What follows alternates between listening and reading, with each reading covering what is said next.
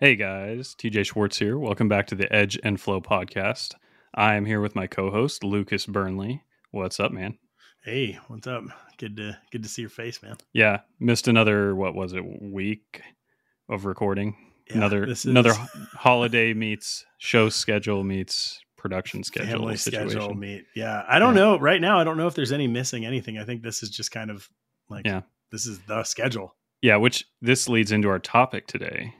Which is going back on your word, broken and promises, the implications of that, and difficulties and importance sometimes to do it. Like we had mentioned in this podcast before, actually trying to do once a week. I think we tried to set that goal maybe a few episodes back. Obviously, we've struggled, especially this time of year. So we've got a list of things we've been kind of changing with regard to the things we've been saying publicly and then the things we actually decide to do. So adaptive strategy. Yeah. Right. This ties in too, because I felt like we were kind of up for a shop like update. Mm-hmm. And basically the shop update is that you and I have just been lying to ourselves for a while. So you want to go first? Do you want to? Because all right, so here's where TJ is at right now. TJ just began pre-orders for a new model. What is the new model name? Confidant. The Confidant. Oh, that ties into this as well, kind of. Mm-hmm. Where did you break your promise? So I've been working on this. I've mentioned it on the podcast, this new knife. I've been conceptualizing it, 3D printing it, holding it, and I didn't want to reveal a single thing about it besides that it existed in the ether. And I was thinking that I would have blades ground, heat treated, like basically getting close to assembly and shipping by the time I even said or displayed it publicly in any way. And I think I'd mentioned that even like 2 episodes ago on the pod. And I launched a pre-order this weekend, so that's not what happened. And there's reasons for that. And so that's what we can dive into. All right, let's hear reasons. So first, what was your reason for saying that you would not do a pre-order? Saying that I would not is the number one reason with the pre-order is if the knife doesn't physically fully exist yet, like it's prototyped in theory, it's using the processes of the Overland. I believe there's a low risk. If it was a folder, that'd be different. But with a fixed blade, I believe I'm approaching it in a way that there's not a risk that I won't be able to fulfill. But I don't want to take full payment for something that I don't have an actual like photography of. That just seems sketchy. Right. You do not have a proven physical product. Yeah. And it just taking full payment on that doesn't seem right. And so what happened was you maybe even bounced the idea off me of taking deposits, and it had crossed my mind. But to me, the problem with that was going to be the logistics, because if I have a large volume of orders come time to ship and I have to seek out final payment, I was worried about the logistics of that, because it's like you email all these people, half of them don't respond, or it goes to their spam email, you're tracking people down. Like I had this fear of it growing into a problem. Right. But what I found was I have the Wix, and this was the pivotal moment. I have I think the deposit model was the right move if the logistics were going to work, because with the deposit model, I get to know what people are wanting. So volume, right? How many are Cerakoted, what color it handles, how many, what kind of sheath am I making? Because I can't really know until I have orders, right? And so, but what pivoted it, like I said, was that I went on my Wix website platform. Wix is what I use. It's just a kind of a generic software for making a website. And they have invoicing on there. And so when someone orders a product for me, like let's say they paid for this Confidant, they, put down their small deposit. And then what it is they're also paying shipping and additional options up front. Right. So their deposit plus like $20, $30, depending on what else they're getting on there. And then how much did you do as a deposit percentage? Or so it's $45 for the deposit. Yep. And then they pay their shipping, and they pay if they wanted Cerakote or whatever, it was a little bit more.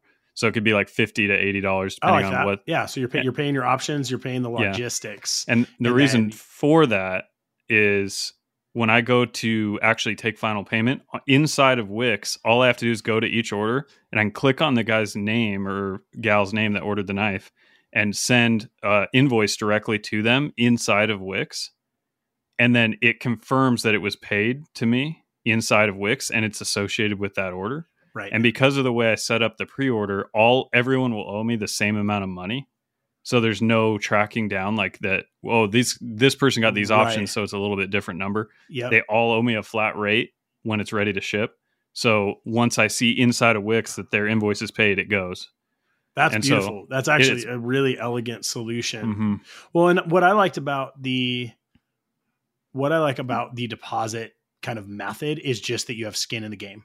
Yep. I think that a small deposit, it doesn't have to be large, like that is nominally, that is a pretty small amount of money, but it lets you gather a lot of data based on something that you haven't made yet.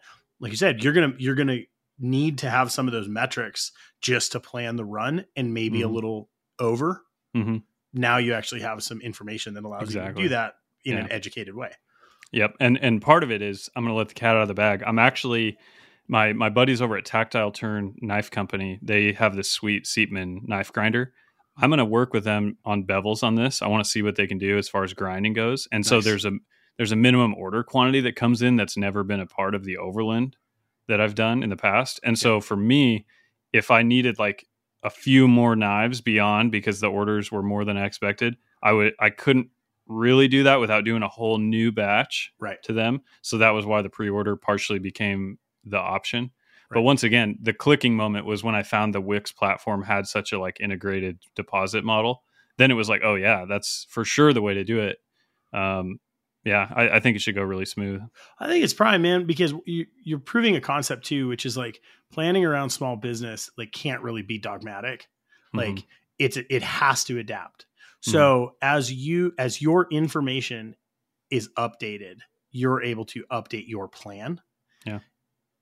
Very rarely when we're starting a project or a process, are you able to see like all of the steps, or like the ability to have that, like the grinding outsourced, like that may have come in at a point where you had one plan. This new information actually allowed you to modify and then move forward from there. Mm-hmm. Yeah. Right. And ultimately the other thing is, this isn't a one-time thing because I plan to bring out more fixed blade models. Right. And I was talking to my wife about this. I was like, I need this process to work every time. It's not just a one-time thing. Yep. And this deposit model is probably going to be more reliable down the road. So it's like, I have to do something repeatable. Like we've said, the process is the product. Like the process needs to be right. And this seems right. So, well, and you're kind of evolving the process as you go. Right. Like I saw that you just integrated Kanban. Yeah. Mm-hmm. That's huge. You only have to do that once, right? Like now that is part of the process. Yeah. Especially when it's customer facing, because your customers start to learn like this is what to expect. Yeah. So if every drop, like if it becomes too erratic or unpredictable, people like don't want to read like paragraphs on like what's happening, I guess. Details. Yeah. Okay. So, I mean, that's kind of it. Like you had a plan. You did not stick to it. Yep. That's correct. It still works. Mm-hmm. All right. We'll see. I think it'll work. Yeah. Well, again, so far, so good. So I think if I remember our original conversation, like, I have fears around like releasing before I know that something works. Right. Mm-hmm.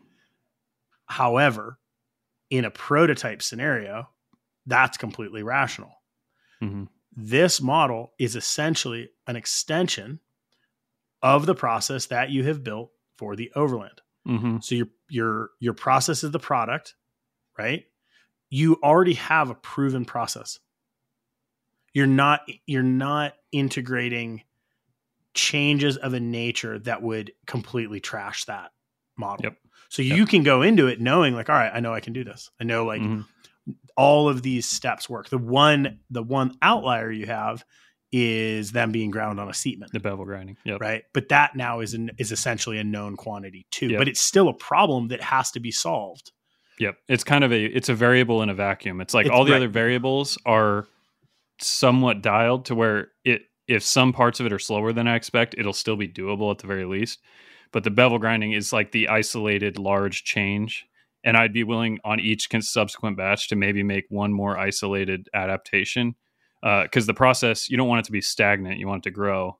But you don't want to change everything all the time. No, that brings up a really, really good point, which is when you make changes, it's like scientific method, essentially, exactly. Right? Like you make one change and you see how that affects the outcome. Exactly. If you make 3 changes, like I run into this a lot of times with some, like usually around fitting, right? So say I'm fitting a lock and I run into a problem. I'm like, my lock's sticking. And in the back of my head, I think of 3 things that could be causing this. The chances of me essentially destroying the knife by approaching all 3 things at once is huge. Right. If I just address one thing and see if it affects it, and then on the next level, address the next thing, but not the first thing, then the third, each one of those, I'm going to get to see what the effect actually is. Mm-hmm. Yeah. I think from a product development standpoint or production cycle, that is a huge kind of, I guess not like a hack, but it's just like a best practice. Yep. Isolating variables. It's like not going faster than you want to fall from. Yeah. Kind of. Right. You're like, man, you can't risk it. If you did 3 things outsourced, all of a sudden you might it might just tank the whole process. Yeah. Yeah. It turns into a rat's nest real fast. That's pretty cool. So yeah, I look forward to it. It's going to be cool.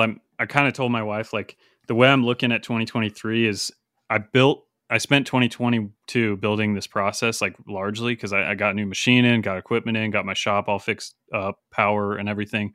And it's like, I felt like it was kind of like loading the chamber for a year and still putting out a lot of knives. But like a lot of times, like it felt like I was limping getting knives out the door because I was adapting so fast. Yep. And so 2023 is kind of like, okay, now it's time to like aim and fire. Like this process is now time. It's like time for prime time kind of thing, and just see how it goes. It's so exciting. So I'm looking forward to it. Yeah, man. Nice. So, what's the ETA on the new model? So it just got water jet this morning. It's getting surface ground quickly. I mean, soon-ish. I mean, the guy that does my water jetting over at Survive Knives does the surface grinding as well. So it'll get surface ground. It'll come to me because I'm not milling the bevels. I can mill the whole batch pretty fast because I'm milling perimeters, chamfers, whatever engraving. And so it should be relatively quick to get it to heat treat. Then from heat treat to grinding. And then once it's ground and back to me, it'll be pretty much ready to go out the door because I'll be working on the handles and getting those somewhat inventoried in the meantime. So the only thing, once the knives come back to me, the only from grinding, the only thing that's going to be a little bit of a barrier is I don't want to make any sheaths until I have them back from grinding. Right. Because I don't know the exact geometry that the grind is going to be. Right. So that's like the one question mark, but that's, the sheaths are it's fine if I do them. The only other thing that I can see is maybe a variation in your final finishing process. That's the only other thing I can kind of like spot out of the gate. As far as time standpoint, as far as like stoning out the blades to get to where you need to be for like blast and tumble. Yeah. And we're going to see, I guess we'll just see what the Siepmann can do in that regard. I might, obviously I'll try one without stoning it and see where we're at and see what kind of degree of hand finishing is there. I don't know. So that's where this variable is going to come in. Is I think the bevels are going to turn out great. Siepmann's an amazing German-made machine. They're very talented over at Tactile Knife Company. They're going to do a good job. But the question is, to get to my standards, what on the tail end of that needs to happen? I don't know. Maybe nothing. Right. Maybe a lot of things. You don't know what you don't know. Mm-hmm. I mean, but I know it's going to be better than what I have now, because what I have now is very geometrically perfect, but the finish is not going to be the finish from the Siepmann is going to be better than what my mill is doing. It just there is. There you go. That's calculated then. Yeah. It's just ground surfaces are better than milled surfaces, bar none. Right. End of story. That's just always true. All right. So there you go. So yeah. You want to hear mine? Yeah. Let's go with you. Let's go. Mine's messy. I don't even know if it's going to make sense. Okay. But I just got back from the Kentucky Custom Knife Show, Kicks, which is arguably, it is one of my favorite shows. It's just so well done. It's a 4-hour show inside of like a 3-day weekend. So you essentially, you show up Thursday night. They usually do like a little bottle share really fun. Friday morning, they do a whiskey tour, and it's like a big tour bus. Everybody splits, goes and looks at distilleries. This year we did Maker Mark. They make whiskey in Kentucky. Yeah, man. It's so, yeah, right. Yeah. Just a little, runs like water. But man, it's so cool. Like just getting to spend time in the distilleries, like, and see again, process, right? Like it's wild. Like there's one place that makes all of the stills from basically like all of the distilleries. I'm trying to get it to where next year we get to go tour them. That would be pretty neat. Yeah. So basically you do that. Sick. It's very like, community forward, right? It's the reason you're doing the show is to go spend time with people. I was really lucky. This time my bus mate, my whiskey buddy was Nick Rossi. Nice. So this is just great, man. Like get to spend a day on a bus, like driving around drinking whiskey and looking at cool machines. Dude, I missed out. You missed out. I mean, it's pretty good. It's pretty good. And then they have a show Saturday night that's 4 hours and then you're headed home Sunday. That's fantastic. I love this really cool format. New era show that seems to be developing this show style. Yep. And I think a lot of the new shows actually owe a debt to Kicks because they were really one of the first. It started as like a local meet and greet. It just kind of expanded. It just grew and they did it the right way. They keep it small. I found out how many knife makers like whiskey. Yeah. It really is about the most natural fit. It's also cool just from the standpoint of a show. Like you go to Blade, one of the best things is hanging out at the pit, right? That's like the thing. The show is at a small hotel. The hotel is where everybody hangs out. Downstairs, there's a bar, there's a restaurant.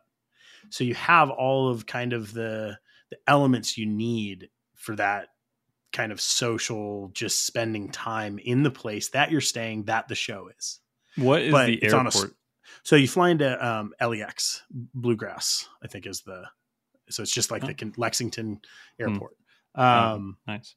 Yeah, man. Really, really, really cool. I'm happy for you. That sounded like a good time. And that it was good. And this was a show that you were kind of tense about going into. So here's my broken promises. So as we've discussed, like the last couple of years, super hectic, lots going on, both around the business, around kids. And so I've really reduced the amount of shows that I'm doing. This year, I had agreed to go to Blade Show, but not display. Go to Blade Show West, but not display. The latter of which you went to with me, and we had a great time.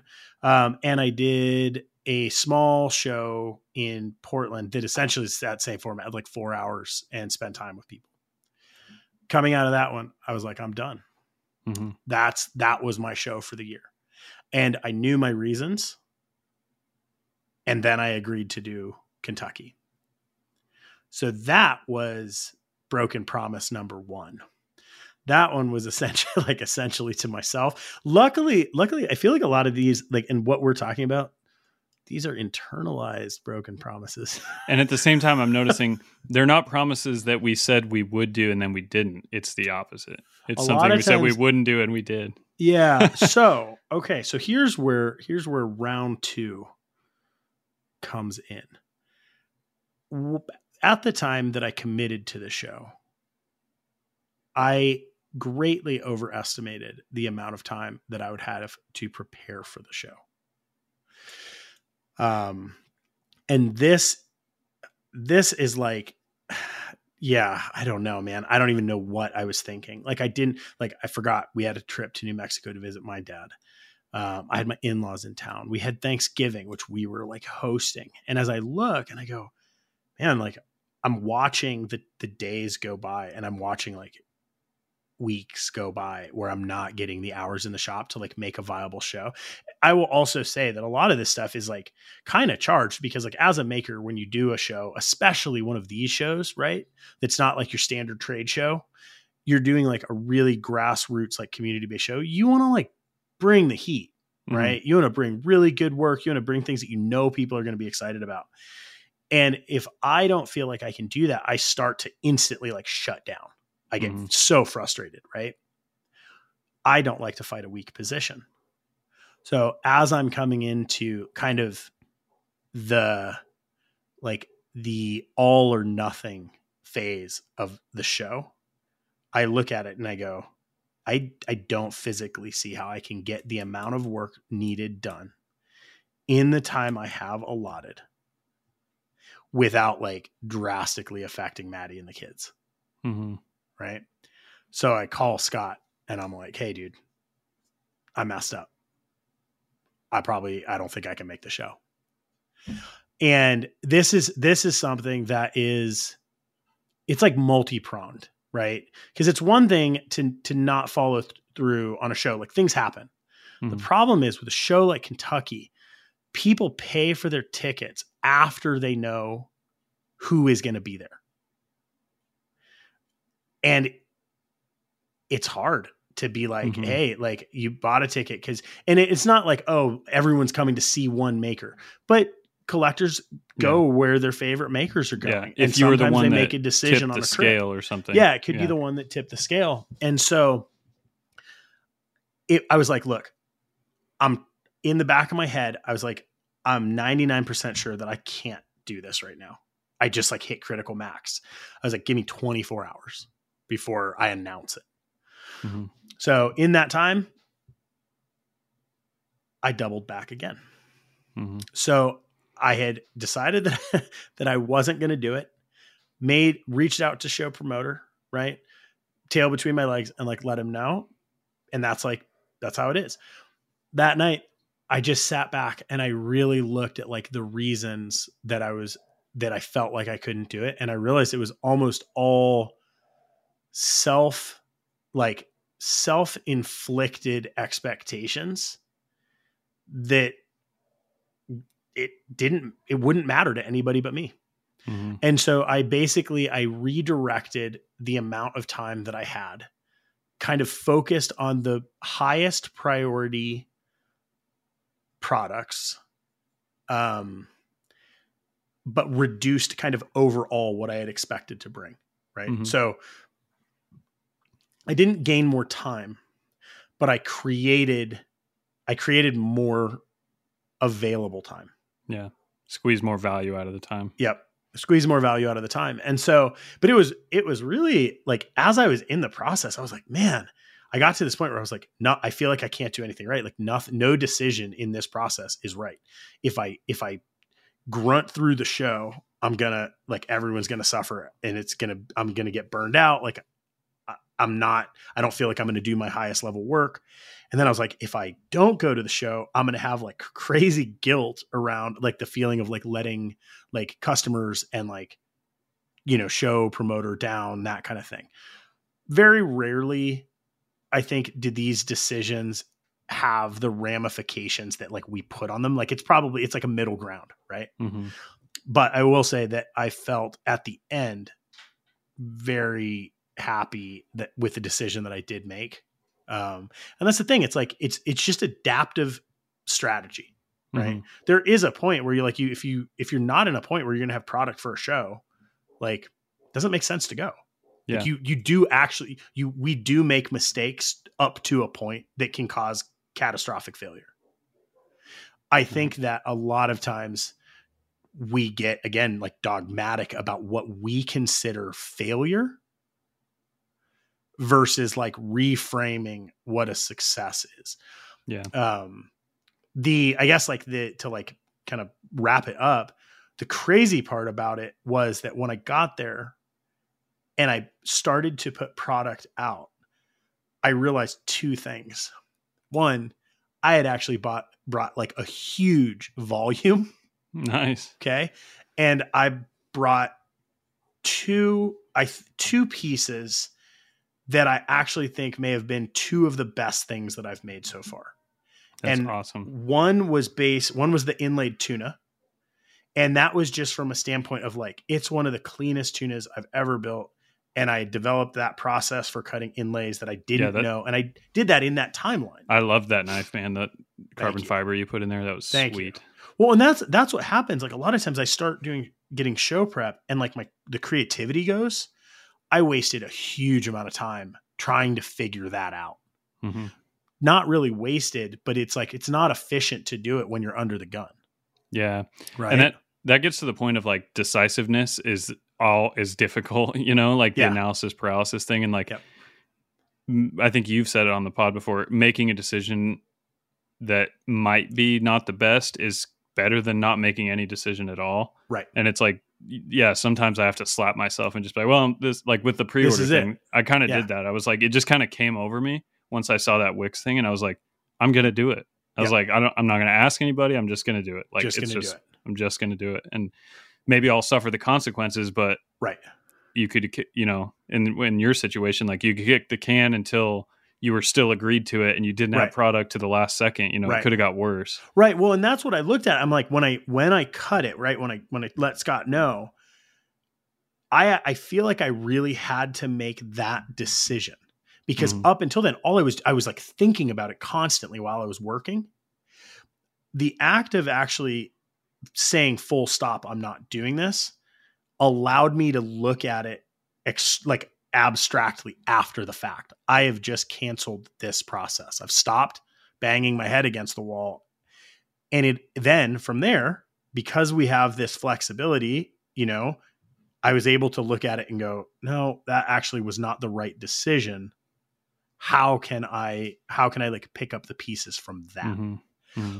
Towards the end of this process, I got the idea for this like bamboo, like hand carved bamboo side pop where I like built this silver coin and like did like jewelry processes that I didn't know how to do on it. Again, not good time.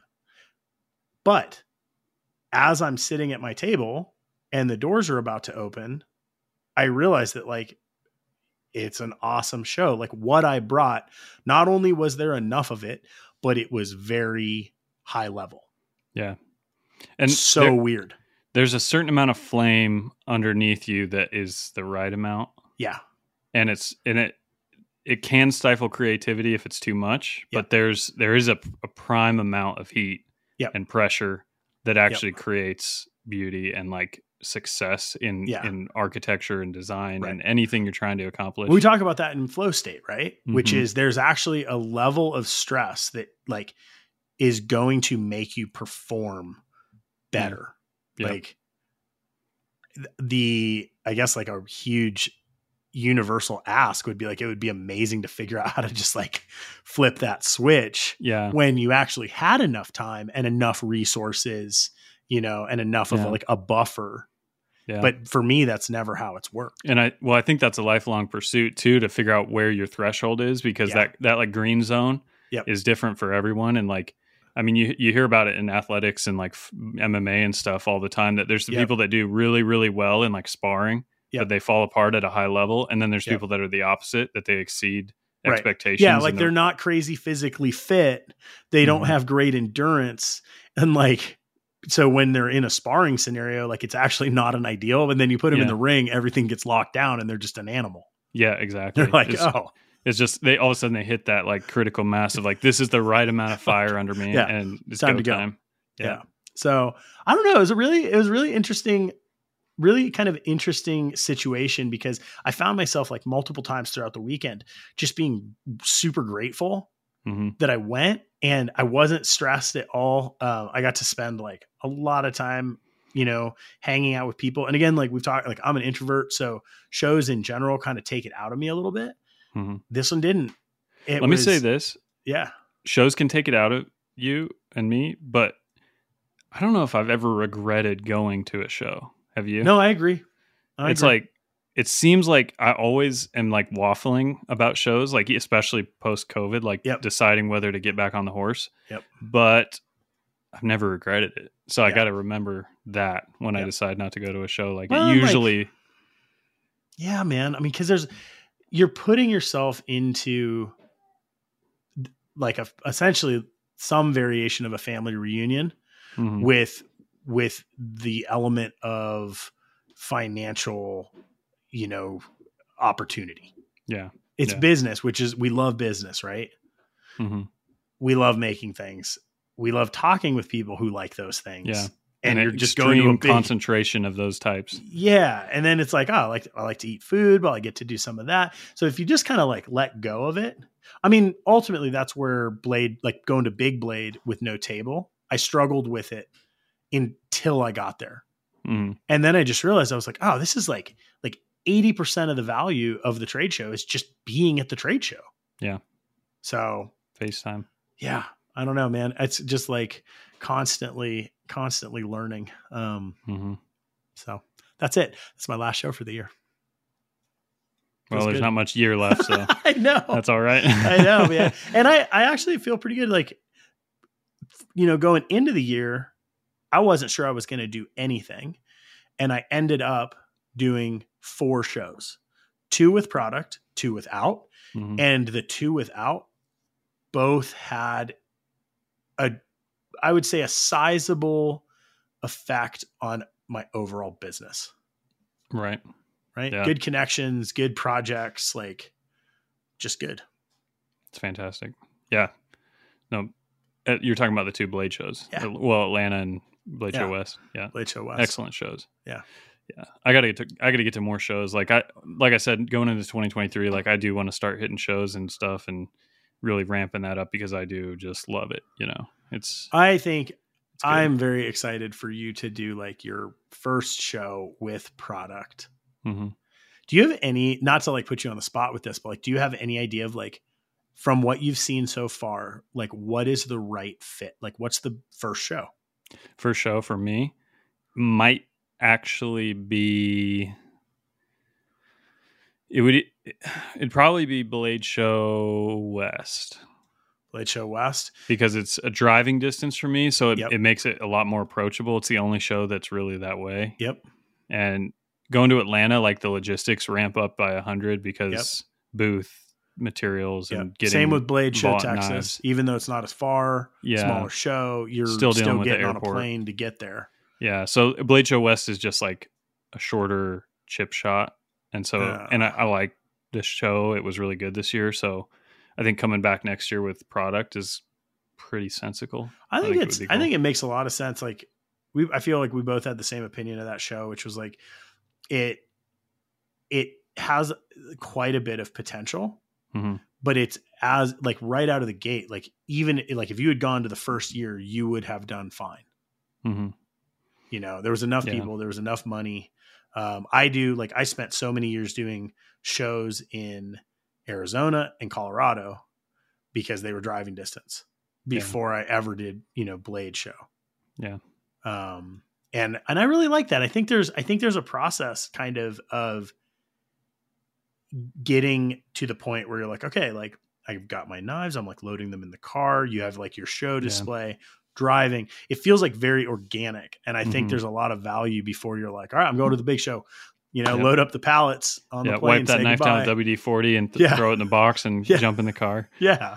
I think that I don't know. I guess like, it's just me getting like older and I'm sentimental about it, but I look back on those days very fondly. So at this point, we've talked about this, like anytime I can kind of be a beginner or out of my element or bad at something, I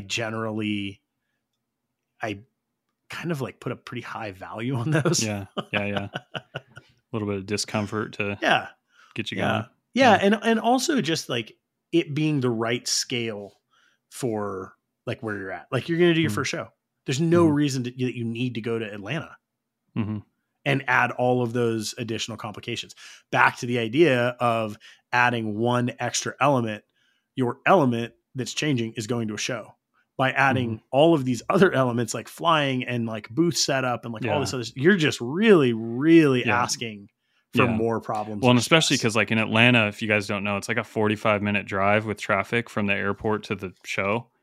And so, and then it's just like connecting flights. Like imagine if your box of knives that you were like checking on a flight or something, imagine if it departed you and went to like Dallas on accident and you land in Atlanta, happened. Like, ouch. Yeah. Which has happened many times. I had a really interesting experience flying out of Redmond. So like product hack for people. I learned it from a photographer and I absolutely love it. So, okay, you can check a firearm when you fly. Okay. You have to know what airport you're going into. Like, can't do it going into Newark. But essentially you have like a locking hard-sided case, like a Pelican. You put your product in that, you place a unloaded, firearm. I like taking a little automatic with the slide open. I don't even take ammunition or anything, right? Like it's just in there. And what that allows you to do is have the box checked by an agent as you're checking in. You then affix your own locks to the box, which is then essentially babysat at the other end. Okay. So you have to go to a special luggage pickup. Yeah. So say my connecting flight doesn't make it, but my luggage does. That box just doesn't go out on the standard on the carriage, on the carousel. Yeah. Right. You know what? So, it's like a Trojan horse way of doing it. Right. It's really good. It's like really good. And I feel it gives you a longer timeline than having to ship. And like, I feel pretty confident about it. I've never run into problems. However, it adds a complication at check-in. Okay. Because some people, like, you can run into a few variations. Some people, a gate agent never checked a firearm. They're unfamiliar with the process. Sometimes they have an attitude about you checking a firearm, depending on where you're flying out of. In Redmond, they were basically like, oh no, you can't do that. You need to have your firearm in a locking case. And I say, well, it is in a locking case. It's in a locking hard-sided case with dual padlocks that cannot. Well, no, it needs to be locked inside of the case.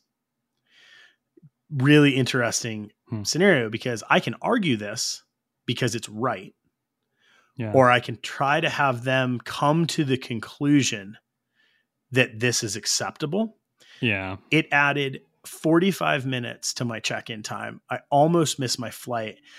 The gate agent talked to the other gate agents who didn't know, who brought over the manager who didn't know, who brought over TSA, who begrudgingly said, well, no, that's okay. It's in a locking hard-sided case, but you should have it inside of another locking case. And I was like, absolutely. I said, in the future, so if I have a locking pistol case inside of this box, I'm also able to lock this box with my own padlocks. And they said, yes. Where the confusion came around was that it's a big box. It's like a big Pelican. So in the gate agent's mind, it doesn't look like a pistol case. And there's other things in the box. Imagine shipping a rifle and having a bipod, a scope, I don't know, something else in there, right? A sling. And then being like, no, those things can't go in the box. That's essentially the scenario. Right. Yeah. But I very quickly realized, because I made the mistake of saying like, I understand, but I've used this exact setup for the past decade. I've flown exactly like this. And she looked at me and said, I don't care. This is not how it's supposed to be. And then I was like, is there any way that we can speak to a TSA agent? It's 3:30 in the morning. I'm like losing my mind. Yeah. Like, that's the hard part about interpretable laws and regulations. Like that's tough. Yeah. And they very easily could have just been like, nope, that's not how we're reading it today. Yep. So from the airport, I ordered a little LifePod, and moving forward, I will have it double locked. Everything's going to be so locked forever. Nice. Yeah. A little bit of that's good. That's a good tip. I might have rant. I'll keep that in mind. It works so beautifully, because it just adds a layer of like very subtle security to being able to ship a big box of valuables. Not to mention your leverage, if they were to lose it, is probably way higher. Yes. This is not the box they want to lose. And people fly with firearms all the time, right? So this is, and just to like be double redundant, this is checked baggage, which you have to declare. So you have to go up to the gate agent and say, I need to declare a firearm, right? They open it. They put a card inside that is signed by you. Like it's a very known process. Then they close it. Then you put your locks on it. It is the most secure way to fly with valuable. Mm-hmm. Sure, the box could get lost, but again, this is not the box that your recourse is lose. Your recourse is good probably on that. It's better than a bag of underwear or something. Yeah. So a long time ago, Ken had his knives for blade show. He's flying over from Hawaii. Yep, Ken Onion was flying over and had all of his knives stolen out of his luggage. I believe it was $100,000 worth of knives. They figured out that it was like an inside job at the airport. So like, this is something that like when I was like first going to shows, you know, really was like in my, like really stuck with me. Yeah. Dude, that's horrifying. See that, and that's why I'm driving to Blade Show West, you know, because it's going to be in a box that I choose, and it's going to be the box that I like, and it's going to be in the back of my Jeep, and I'm going to drive.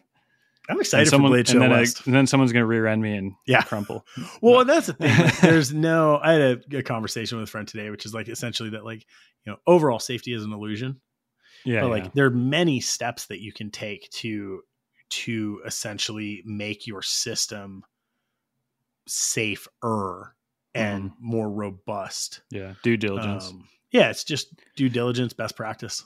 So speaking of best practice. Yeah. You mentioned Kanban earlier. Yeah.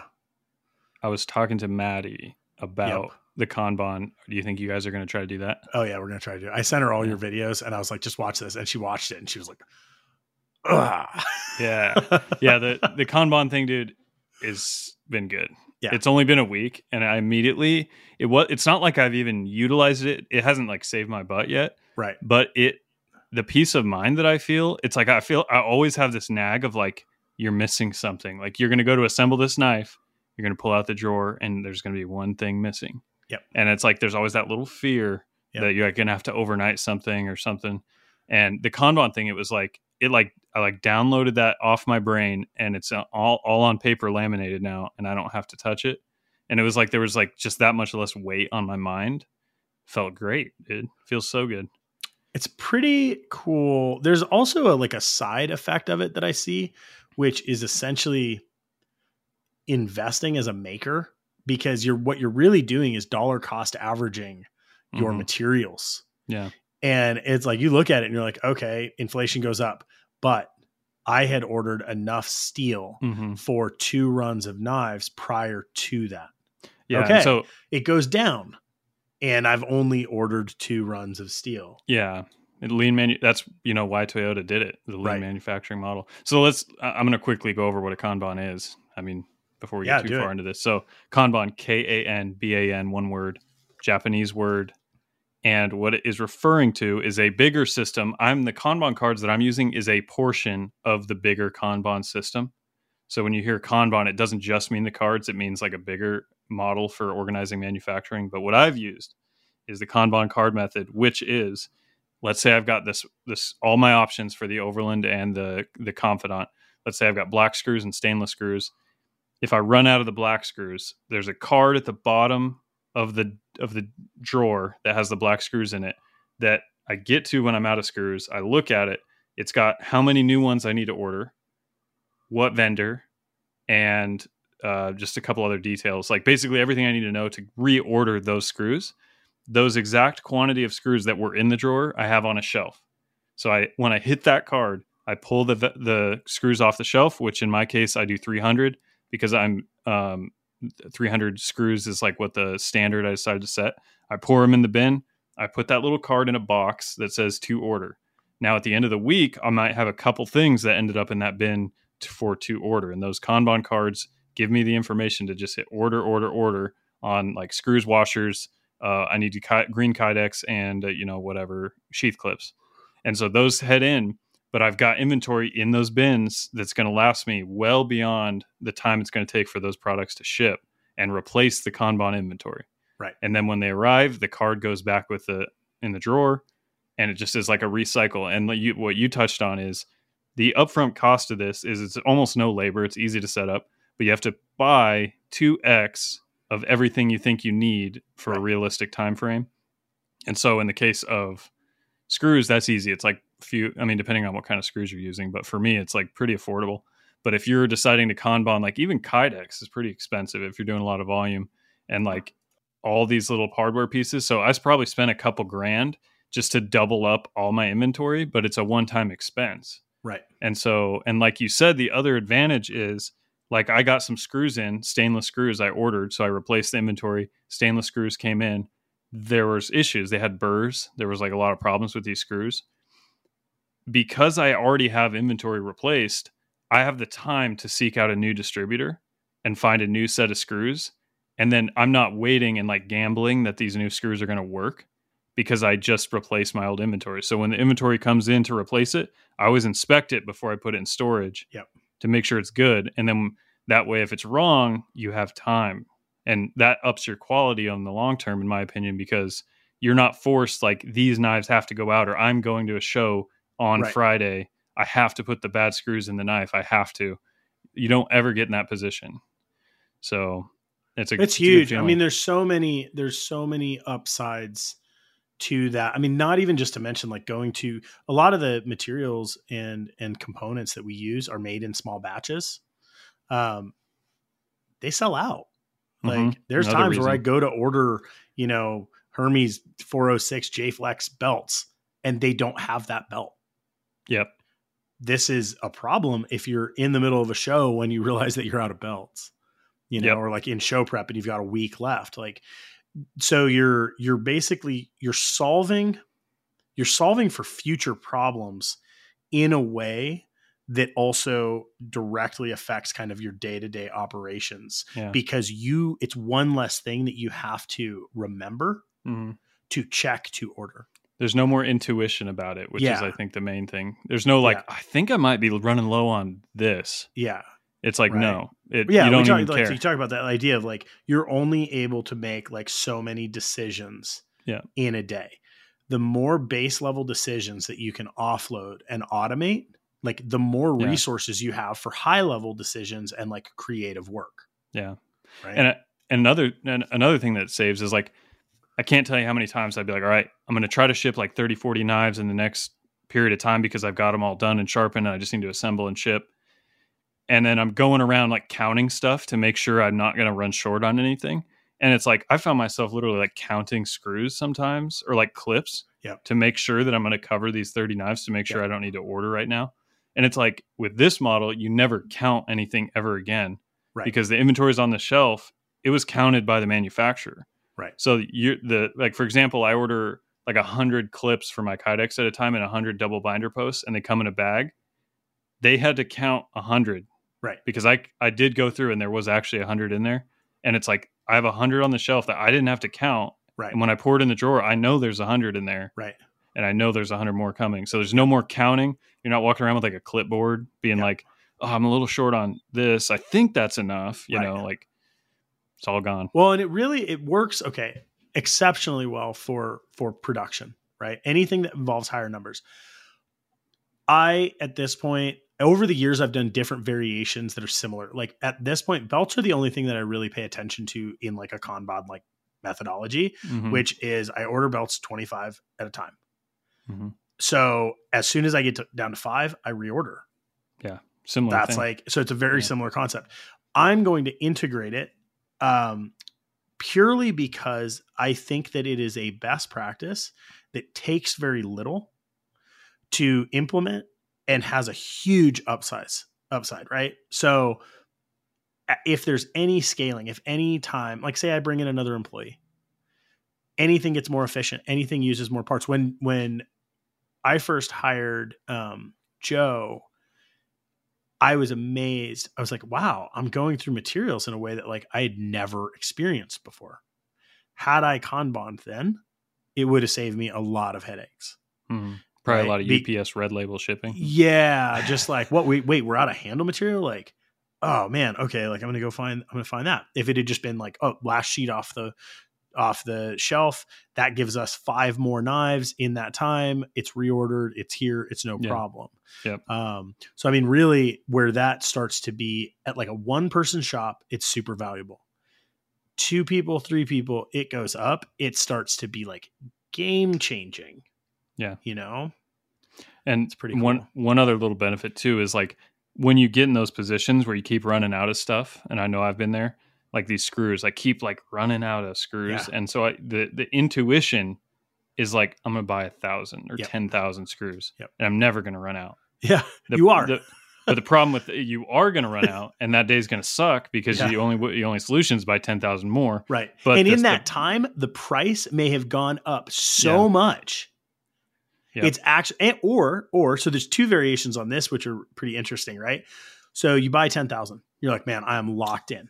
Okay. Mm-hmm. You use 2,000 on them, and then you change your model assembly, and now you have 8,000 that are waste. The flip side of that is you get down to 1,000. It took forever. You now have to buy that number again, theoretically, right? Mm-hmm. And the manufacturers stopped making them, or they've doubled in price. Like there's so many small things that can happen around that extended timeline. And that's where you get like Toyota invented this Kanban system, and their phrase is what? It's continual improvement. Yes. If you have 10,000 of one item, you're stuck with it. And then as the industry is advancing underneath you, like a cool titanium screw comes out, you're missing out unless you're going to go throw 10,000 screws in your garden. You know what I mean? And so you don't get continual improvement if you have piles and piles of stuff that you have no option but to use. So that's where like with Toyota, they call it just-in-time manufacturing. So it's like the headlight arrives there and they put it on the Tacoma just in time. Yep. And so the next headlight, they're going to tell them, look, this hole wasn't big enough, ream it out. Right. Or remold this, or like seal this better. If they deliver 10,000 of them, guess what? What if they're all bad? You know? Yep. The just in time and like what was the verbiage you used to describe the Toyota method, which is like continual improvement? Continual improvement. Yeah. So that's the way that I look at it. Even though I'm working small batch, I think of continual improvement. So reason, like when I first started making Kwikens, I think I forget how many part sets it was, but it was like, I'm going to machine until I'm just like, I have 50 knives or whatever it was at that time. That seemed like some unheard of number. Now I do 5 at a time. And what that allows me to do is I do 5. I see something that I want to change. I update it. Yep. I update the one thing or the two things kind of in there, and then I move forward. If it doesn't work, I'm not married to it. Mm-hmm. If it's just, you just don't get bogged down in the same way. And yet you're constantly improving the product. Yeah. Man, I think there really are a lot of benefits. I mean, I'm going to go Kanban my fridge because I don't, I'm sure when I showed Maddie your video, she was probably like, oh my God, we're going to have Kanban everywhere. I know. I was showing my wife, and I think my mother-in-law was there too. And they were like looking at it, and I was like, you guys should use this totally for any not completely perishable item. Like, you could do it, if you had like spaghetti noodles in there and whatever. Yep. I want 2 cans of beans on the shelf all times. One thing I don't have that I want to do is I want to create a spreadsheet, because I just printed Kanbans like left and right. Right. I want to go down and make a spreadsheet of a list of the Kanban items that I have in existence. Right. Just so that like in the theoretical scenario where I wanted to audit it, to make sure that it hasn't like, devolved or like deteriorated, or like I lost some cards, or I forgot about some cards. Yep. Like I want to have like a master list, which I love that. Be pretty easy to do. I also love your data sheets that you're laminating. That's something that I've wanted to do for a long time. And it's one more thing that like I was designing all 2D. I guess I could do it, and my stuff is simple, but seeing it in practice, it's so beautiful. It's another one where it would bring me joy to have a setup sheet. Yeah. But if you have someone else running parts, it's like a game changer. It's critical. And another thing is, if you guys want to like print something out on 8.5 by 11 and then proceed to actually care about it, laminate it. Yeah.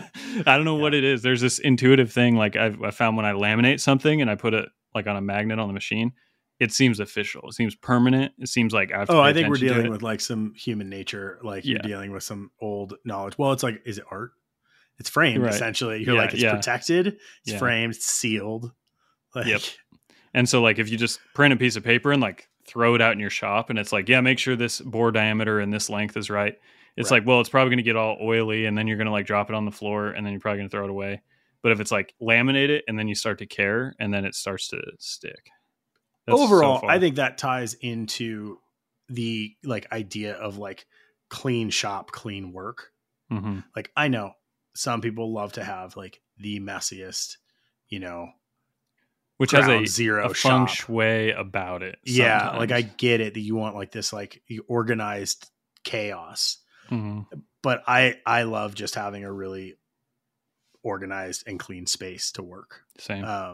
And so I think that really ties in. It's like, okay, we make things that are special, right? Like it's special to a person for whatever reason, but it's not, maybe not precious. Like I'm not looking for disposable. that word, but it's not a disposable, and we take pride in it. And I think that for us making it, the steps that you take to make it, if you have pride in those steps, like I think it makes a better product. Like, what's a good phrase for that? What? The process is the product. Oh, oh man, I love it so much. It's been coming up like so much lately. Yep. Man, I found you should probably get that as like a chest tattoo. I know, right? Like flex the biceps, like all the way elbow to elbow. But for sure, that phrase does resurface all the time for me. So I don't know about you guys if it's resonating with you, or if it just sounds like dribble, but it does seem to keep coming up for me. I mean, I repeat it 5 times before I go to sleep at night. So. Yeah, right. Yeah. Gotta say your prayers, man. Yes, I gotta say prayers. Man, okay. So we're coming into the end of the year. This is actually huge, man. We started a podcast this year. Yeah. That's pretty cool. Mm-hmm. We've done it. We've been doing it. Yeah. I think we probably have some plans moving forward. Who wants exciting? The process is the product t-shirt or hat? If you want that, please comment on Instagram or send us a DM. Yeah, we're both excited for that. So we might make 2, but if you want one, we'll make more than that. At least 2. Yeah. Oh man. Because I wear my shirts out and get them gluey and dirty. Yeah. I'm excited. I'm excited to get my hands on some like merch ideas, and just like, I have so much fun with that stuff. Mm-hmm. So you and we need to do like a year-end meeting and like figure out some of the stuff we want to. I just want to like recap the year and like figure out where we're going and what else we want to do. Yeah. Edge and Flow Summit, Fiji. Right. Yeah. We had a massive sponsor come in and try to pick us up. So we're trying to decide if like if Edge and Flow by Amazon is the right move. If it sounds good, man, wouldn't that be so delightful? Or I mean, we already turned down the Edge and Flow by Great Value deal, but Oh man, cool. Yeah, we'll get one or 2 more of these out before the end of the year, I think. I think so. Yes, guys, thank you for listening. Please leave us a review, share the podcast with your friends and family and other data and making nerds. Yes. Yeah. Thank you all. And we'll talk to you guys in a week or so. Peace. See ya.